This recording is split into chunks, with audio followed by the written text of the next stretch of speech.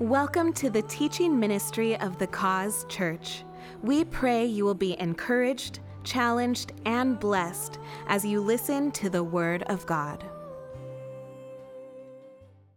We're in week 3 of a series called Keys of the Kingdom, and we're talking about the kingdom of God, the kingdom of heaven. We talked about how it is a realm, a reign, and a rule, and Jesus is the king of the kingdom. Jesus said in Matthew chapter 16, verses 18 and 19, he said, I will give you the keys of the kingdom. So that's what we've been focused on. And these keys represent a couple things. Number one, they represent access. That we have access as sons and daughters of the King. We have access to the invisible realm. We have access to the kingdom of heaven and all of its resources. The second thing is that these keys represent partnership, that we partner with God. That's always how he works on this planet, by the way, friends, is in partnership with his people, the church. And the third thing that they represent is authority. Spiritual authority to exercise God's life and love, his power, and his presence. And so we've talked so far about 3 keys of the kingdom. We talked about prayer and fasting a few weeks ago. Last week we talked about the name of Jesus and the blood of Jesus. And today we're going to add 2 more keys. And so if you have a Bible, open up with me to 2 Chronicles chapter 20. 2 Chronicles chapter 20. By the way, if you don't own a Bible, we'd love to give you one after service.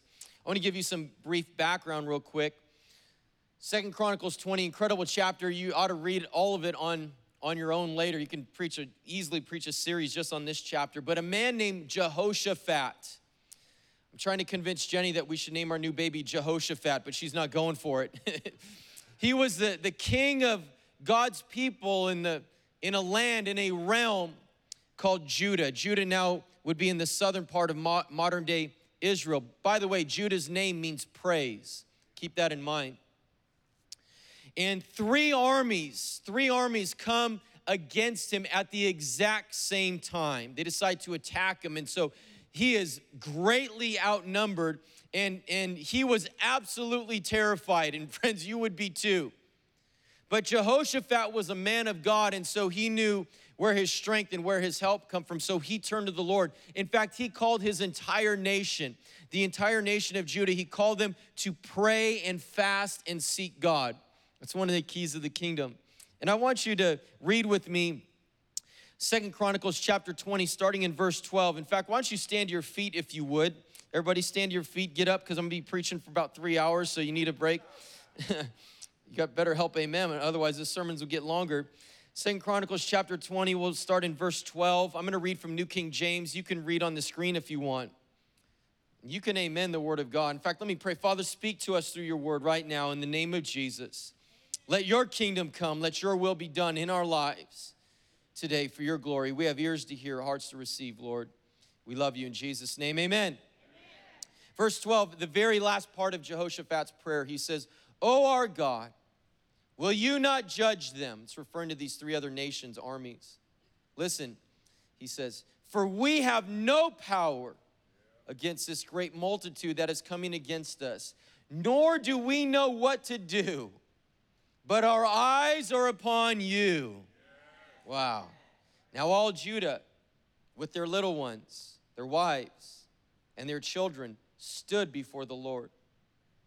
Then the Spirit of the Lord came upon Jehaziel, the son of all these different people, in the midst of the assembly. And he said, listen, all you of Judah and you inhabitants of Jerusalem, and you, King Jehoshaphat, thus says the Lord to you, do not be afraid nor dismayed because of this great multitude, for the battle is not yours, but God's. Whew. Tomorrow, go down against them. They will surely come up by the ascent of Ziz, and you will find them at the end of the brook before the wilderness of Jeruel. You will not need to fight in this battle. Position yourselves, stand still, and see the salvation of the Lord, who is with you, O Judah and Jerusalem. Do not fear or be dismayed. Tomorrow, go out against them, for the Lord is with you. And Jehoshaphat bowed his head with his face to the ground, and all Judah and the inhabitants of Jerusalem bowed before the Lord, worshiping the Lord. Then the Levites, the children of these people and the children of those people, stood up to praise the Lord God of Israel with voices loud and high. So they rose early in the morning, they went out to the wilderness of Tekoa, and as they went, Jehoshaphat stood and said, "Hear me, O Judah, and you inhabitants of Jerusalem. Believe in the Lord your God, and you shall be established. Believe his prophets, and you shall prosper."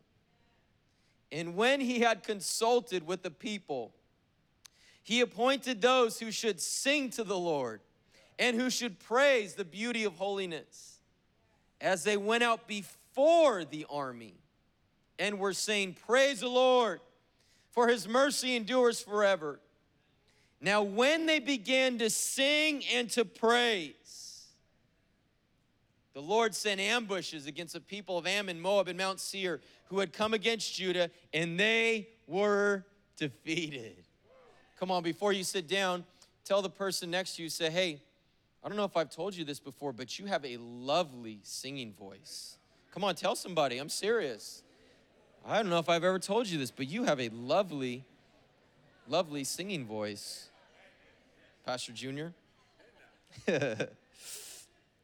Title of my message is "The Battle is the Lord's, the Song is Yours."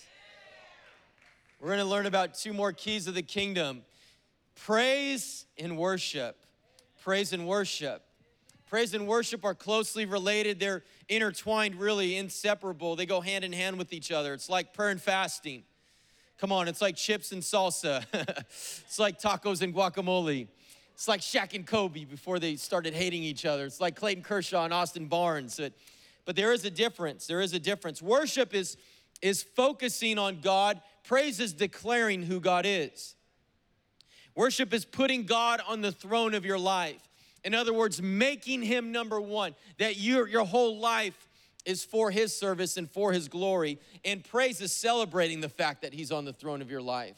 Worship is bowing down before the king. Praise is lifting up the king. Worship is the recognition that God deserves all the glory. Praise is giving him all the glory. Worship is a commitment in your heart to love God. Praise is an exaltation from your mouth that you love him. And praise flows from worship. And so if you really worship God, like Jesus says, if you love God with all of your heart, with all of your mind, with all of your soul, with all of your strength, then the natural byproduct of that is praise.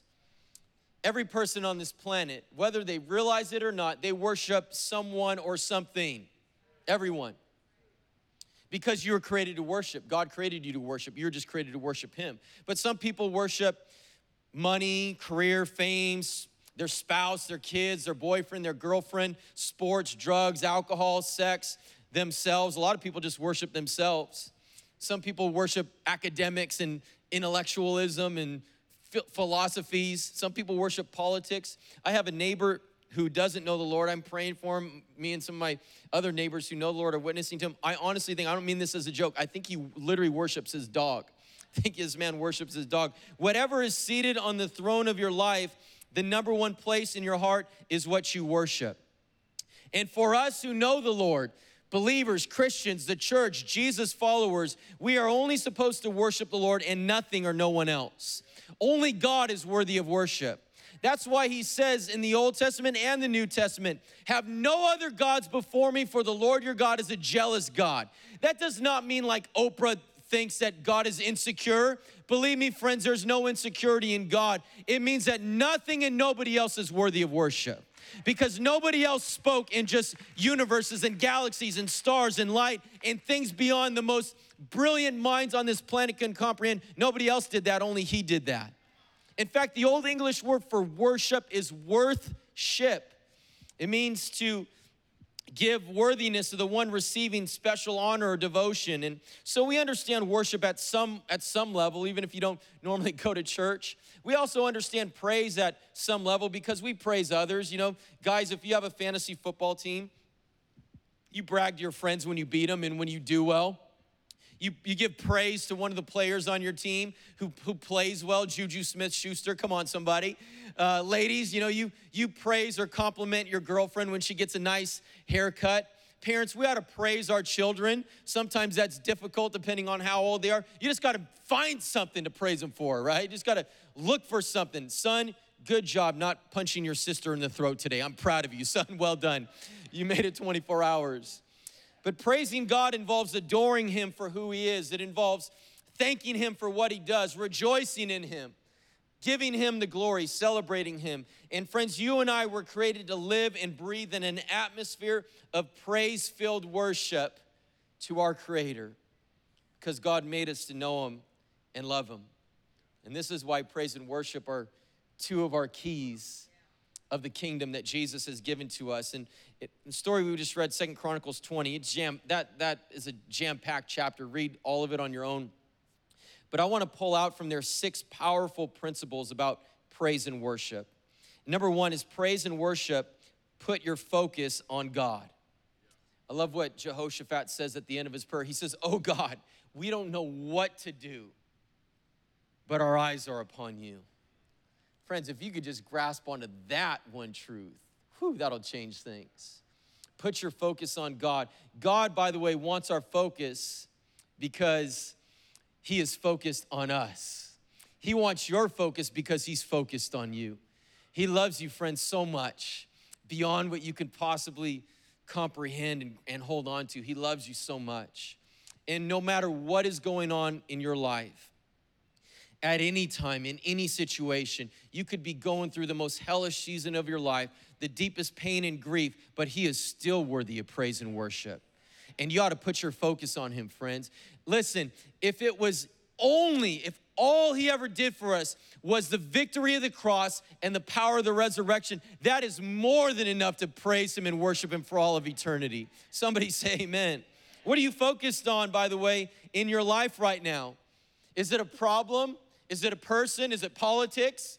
Is it everything wrong in the world, all the craziness going on? Or are you focused on the Lord? Your ongoing focus on God really is the only antidote to all your anxieties, worries, fears, frustrations, and stress, by the way. Number 2 is praise and worship require your humility before God. It says Jehoshaphat bowed before the Lord and worshiped him. This man, he was a king. He was a powerful, powerful man.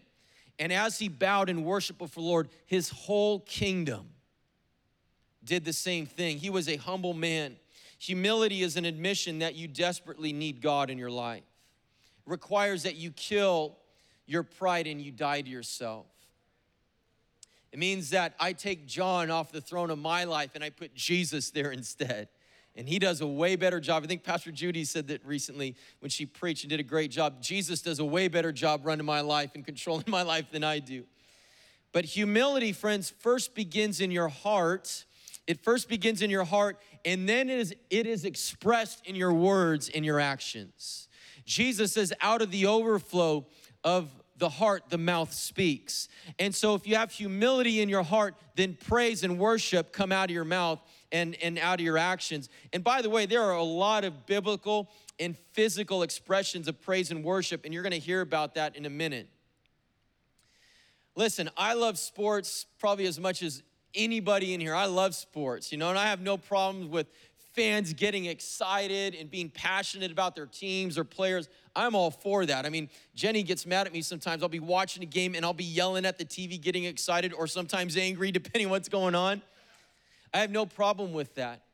But the problem that I do have is with, and this is a little bit more directed to men than women, all this applies to all of us, but when men of God say that they love Jesus and they come into the house of God, into the presence of God, the King of all kings, and week after week, month after month, year after year, as we are lifting up praise and worship, Sarah, who's 6 months pregnant, is bouncing around on here. We got to strap her to a chair or something. That's why she was sitting down. And you're sitting there with your hands in your pockets or your arms folded, or you're checking your watch, or you're checking the score on your phone. And yet when you go to the UCLA football game, not last night, or the SC game, or the Raiders game, or the Lakers game, or the Dodgers game, or the Angels game, you're the same one who is dancing, clapping, shouting, acting a fool, slapping dudes on the butt that you've never met. Come on, somebody.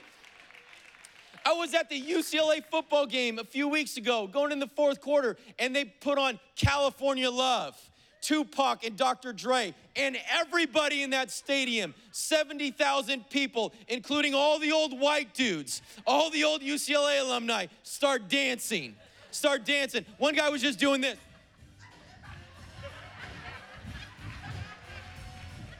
One other tall white dude was doing this.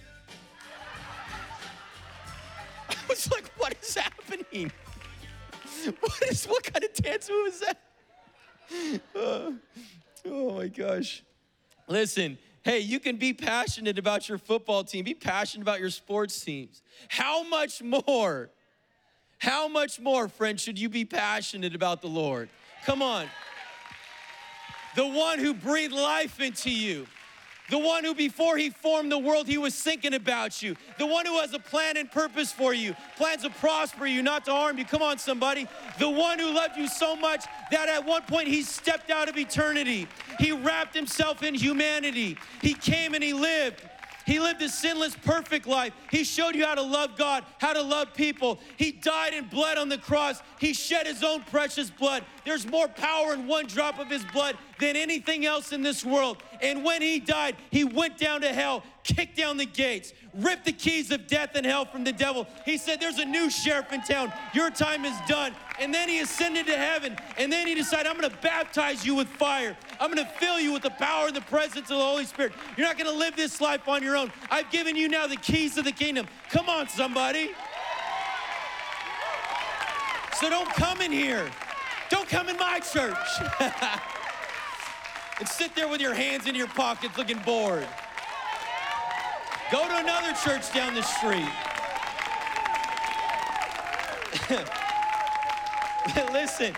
Listen, look, I know we come from different church backgrounds. Listen, there's a time to be quiet. There's a time to sit down and be silent. I'm all for that. But that's not all the time. In fact, my third point is this. Praise and worship involve lifting up your voice loud and high to God. That's what it says they did. Sorry, forgive me for a moment. I can't help that point without thinking about the movie Elf. The best way to spread Christmas cheer is singing loud for all to hear.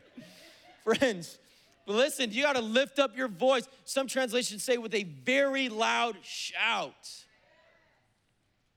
Worship is not a warm-up. Worship is warfare.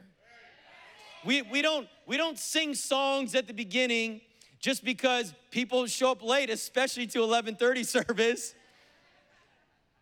And we got to buy time or something before we get up to preach. What happens in worship and praise, what happens in that singing, it is as important as the message that's being preached. Maybe in some ways it's arguably more important. Praise and worship are spiritual warfare. And your voice is a spiritual weapon. Some of our weapons are a little bit more fine-tuned than others, but that's all right. Some of you think, you try to make excuses. I don't like singing. Yeah, right.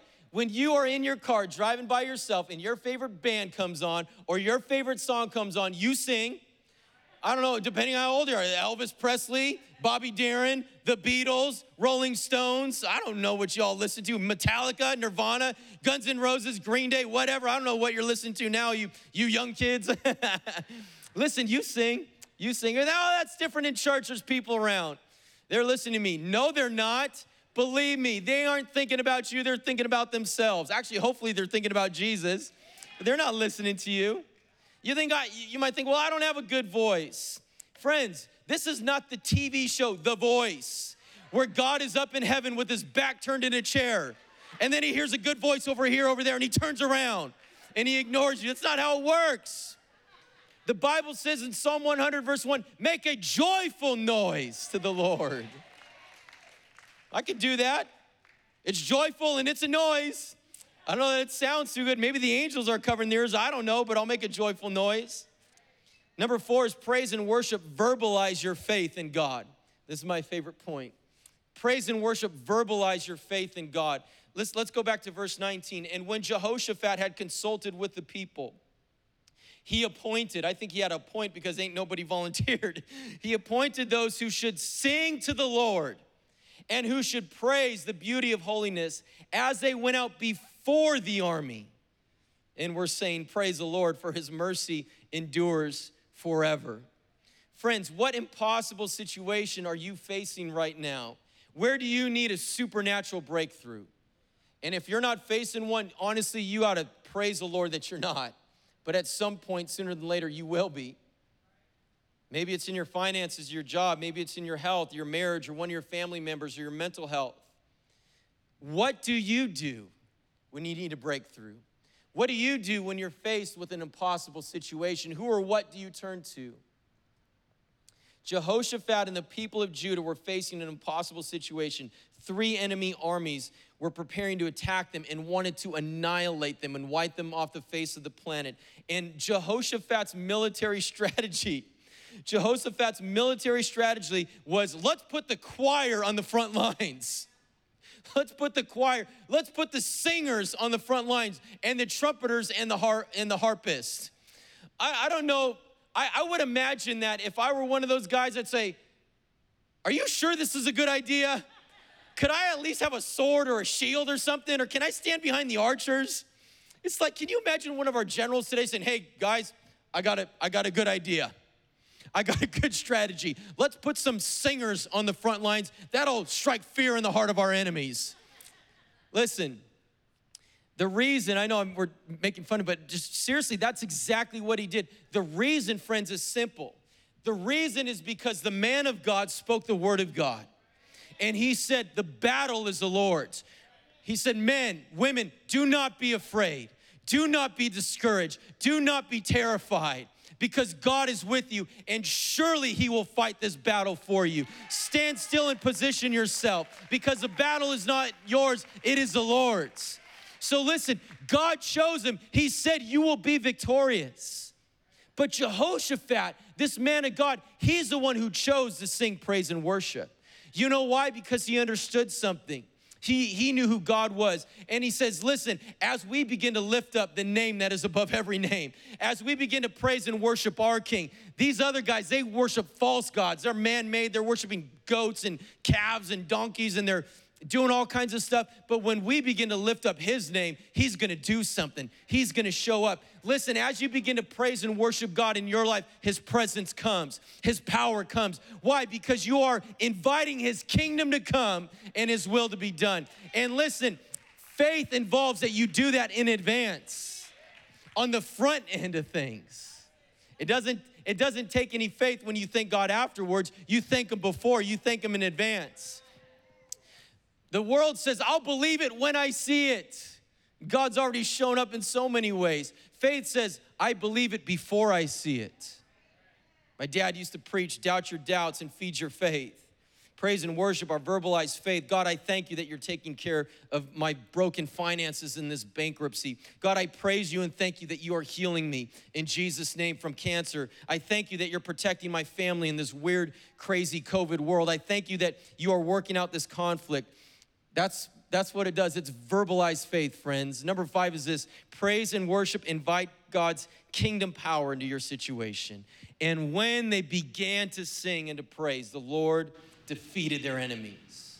The presence of God's kingdom power is directly related to the practice of God's praise. And so whenever and wherever God's people praise him individually or corporately, he reigns. He reigns among them, and he does miraculous things on their behalf. Since we're talking about praise and worship, I thought it appropriate to bring up our worship director, the one that we love and are thankful for so much. Come on, let's welcome Sarah Hernandez. Thank you, appreciate it. So glad to be here with you guys this afternoon. Turn to your neighbor and say, this is what I'm made for. That's right, we're made to worship. Praise God. So why do we worship? Worship, like Pastor John was saying, is not just a prelude to the sermon, rather than the people of God inviting the dominion of his kingdom to be established here on earth. Psalm 22:3 says that the King of Kings is literally enthroned on the praises of his people.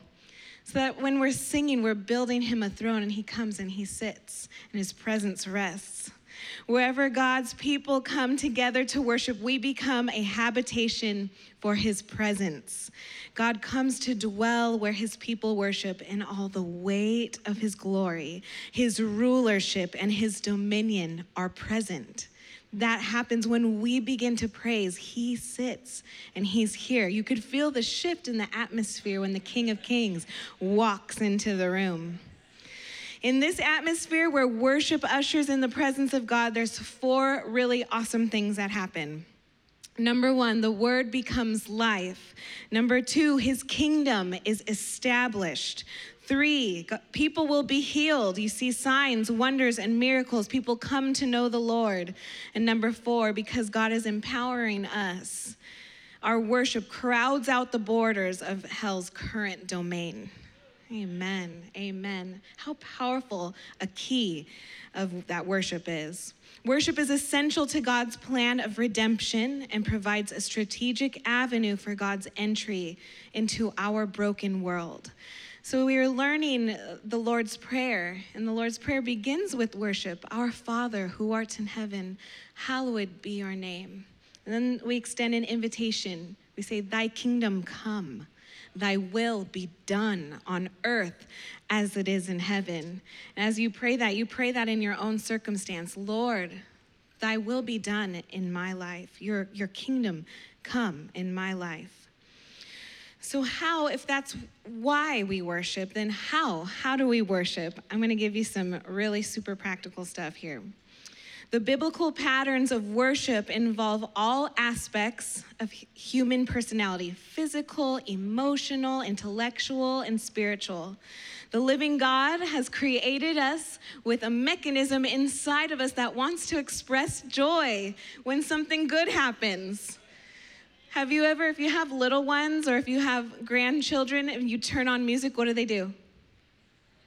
They start to move. It's built inside of us. It's what we want to do because God is so good. He's built us with that inside. So when we surrender ourselves to the full expression of worship, the Spirit descends and room is given for him to meet every person in a special way.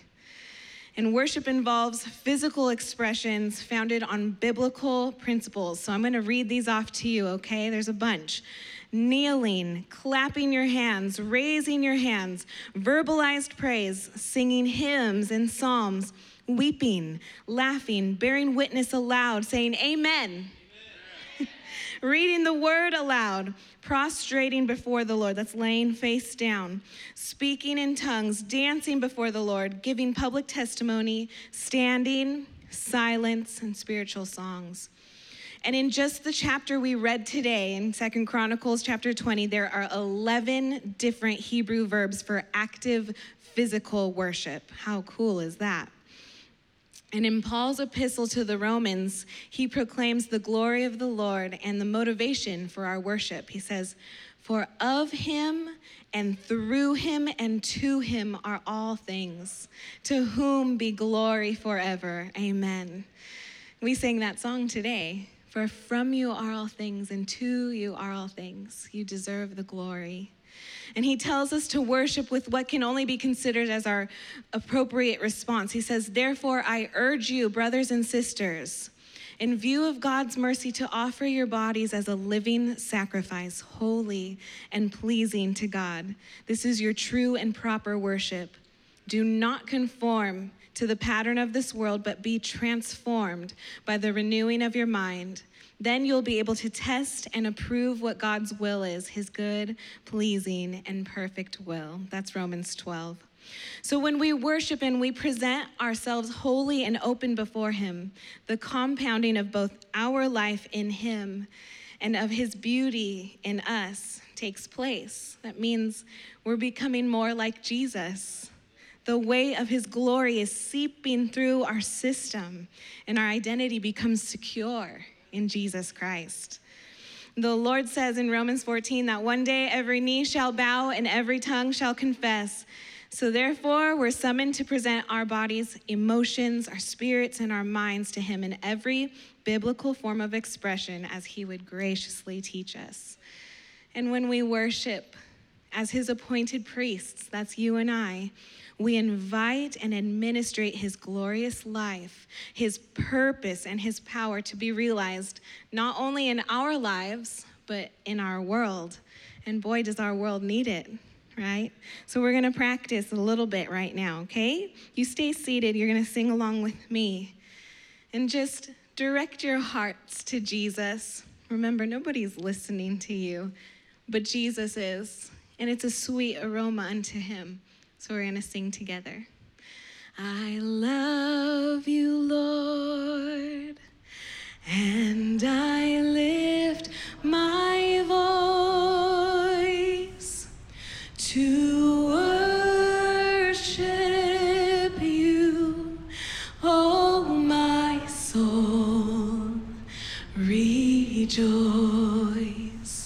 Take joy, my King, in what you hear, and let it be a sweet, sweet sound in your ear. We're gonna sing that again all together. Here we go.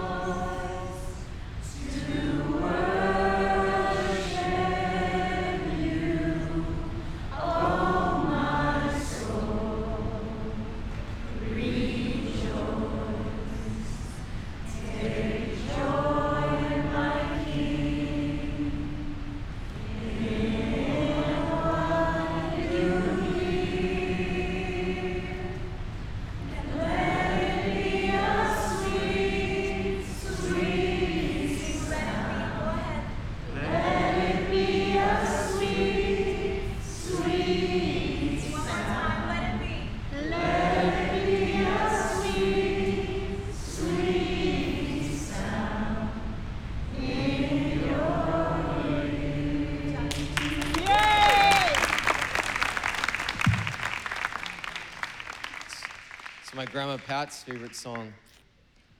The older my grandma gets, she's 89, the more she loves Jesus.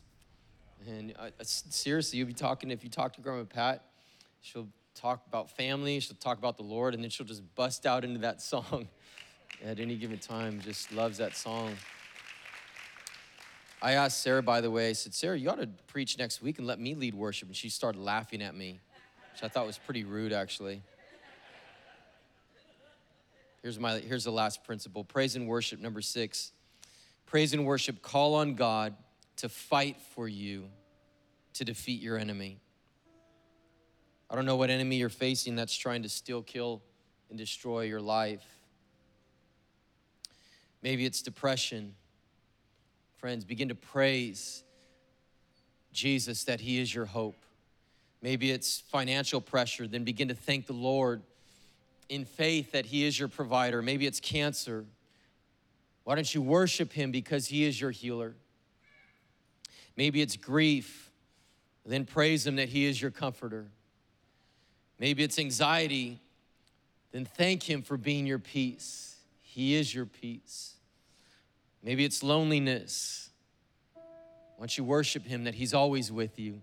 He never leaves you. Maybe it's fear. Then begin to praise him for being your strength. When you lift up your voice in praise and worship, in the invisible realm, hellish powers begin to flee. They begin to scatter. The enemy must flee. Because when you lift up the name of Jesus and you lift up the blood of Jesus and you begin to declare who God is and all he's done, the enemy has to flee. He has to flee. Joshua chapter 6, Joshua and the Israelites taking the promised land, Jericho. What do? They follow God's instructions. And then the last day, march around multiple times, 6, 7 times. And it says, and then they shouted. They shouted, and the walls came down, and their enemy was defeated. Judges chapter 7, Gideon, who had started off with few thousand men. God whittled the army down to 300. And God gives them a strategy and says, this is how you're going to defeat the enemy. And one of the things that they had to do was they had to blow a trumpet with an instrument. And then it said they shouted with a mighty shout.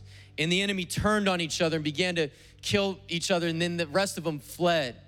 Acts chapter 4, Peter and John had preached on them last week who had been in prison, and then they're released. Don't talk anymore in this name. Don't preach anymore in this name. They go back, get together with some of their friends, and they gather and they begin to cry out. It says that they lifted up their voice in one accord. They lifted up their voice and they began to pray and cry out to God. And it says when they had prayed, the place where they were assembled together was shaken. And it says, and they were filled with the Holy Spirit and they spoke the word of God with boldness, friends. Come on, the battle is the Lord's, but your voice is yours. Psalm 47 says, oh, clap your hands, all you peoples. Shout to God. Shout to God with a voice of triumph. For the Lord Most High is awesome. He is a great king over all the earth. He will subdue the peoples under us and the nations under our feet. Other translations say putting our enemies beneath our feet. The battle is the Lord's, but the song is yours. We're gonna sing and worship the Lord and praise him in just a minute, but before we do that, we have to do one other thing, which I think is the most important thing in this service, at least for some people, because it has eternal consequences, friends. And that's to give you an opportunity to come into relationship with the Lord. Maybe you're here today or watching online, and maybe you believe in God, or maybe you don't, I don't know, but something shifted in your heart. It doesn't matter if you believe in God, you need to be in relationship with him. You need to know him. And Jesus is the way, he's the truth, he's the life. No one comes to the Father except through him. God loves you so much. He loves you so much that he gave his son. He gave Jesus to come, to live for you, to die for you, rose from the dead, to give you abundant and eternal life. You were created to worship the Lord. You were created to walk in relationship with him. Jesus came, friends, to make a way for you, but you have to make a decision. By the way, all of us are going to spend eternity somewhere. This is not the end.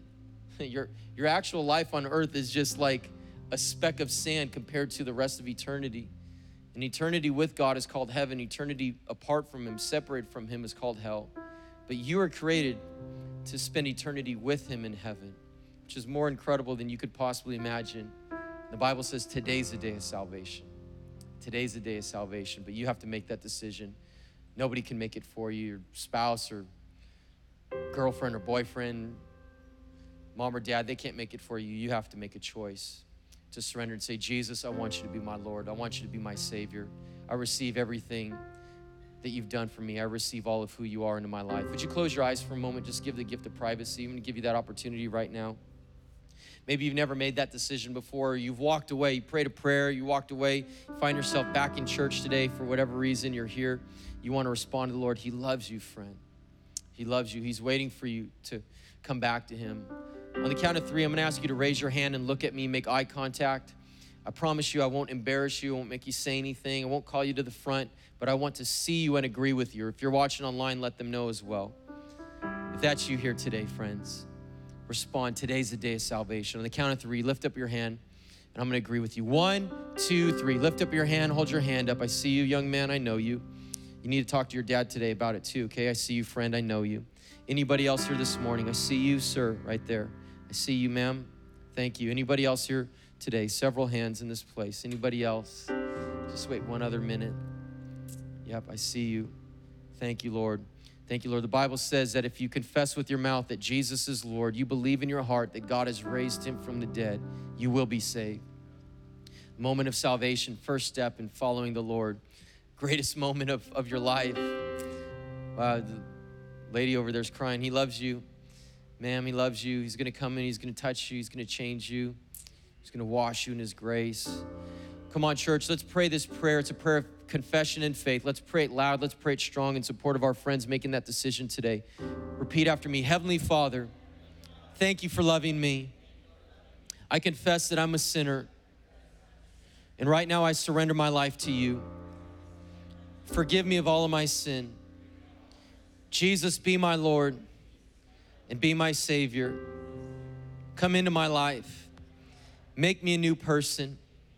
Fill me with your Holy Spirit. I choose to follow you all the days of my life. And I declare that heaven is my home. In Jesus' name, amen, amen. Come on, church, can we celebrate that? Amen, amen. Thanks for listening to this message from The Cause Church. For more information about The Cause or for further resources, visit our website, thecause.cc, or call 714-255-0930.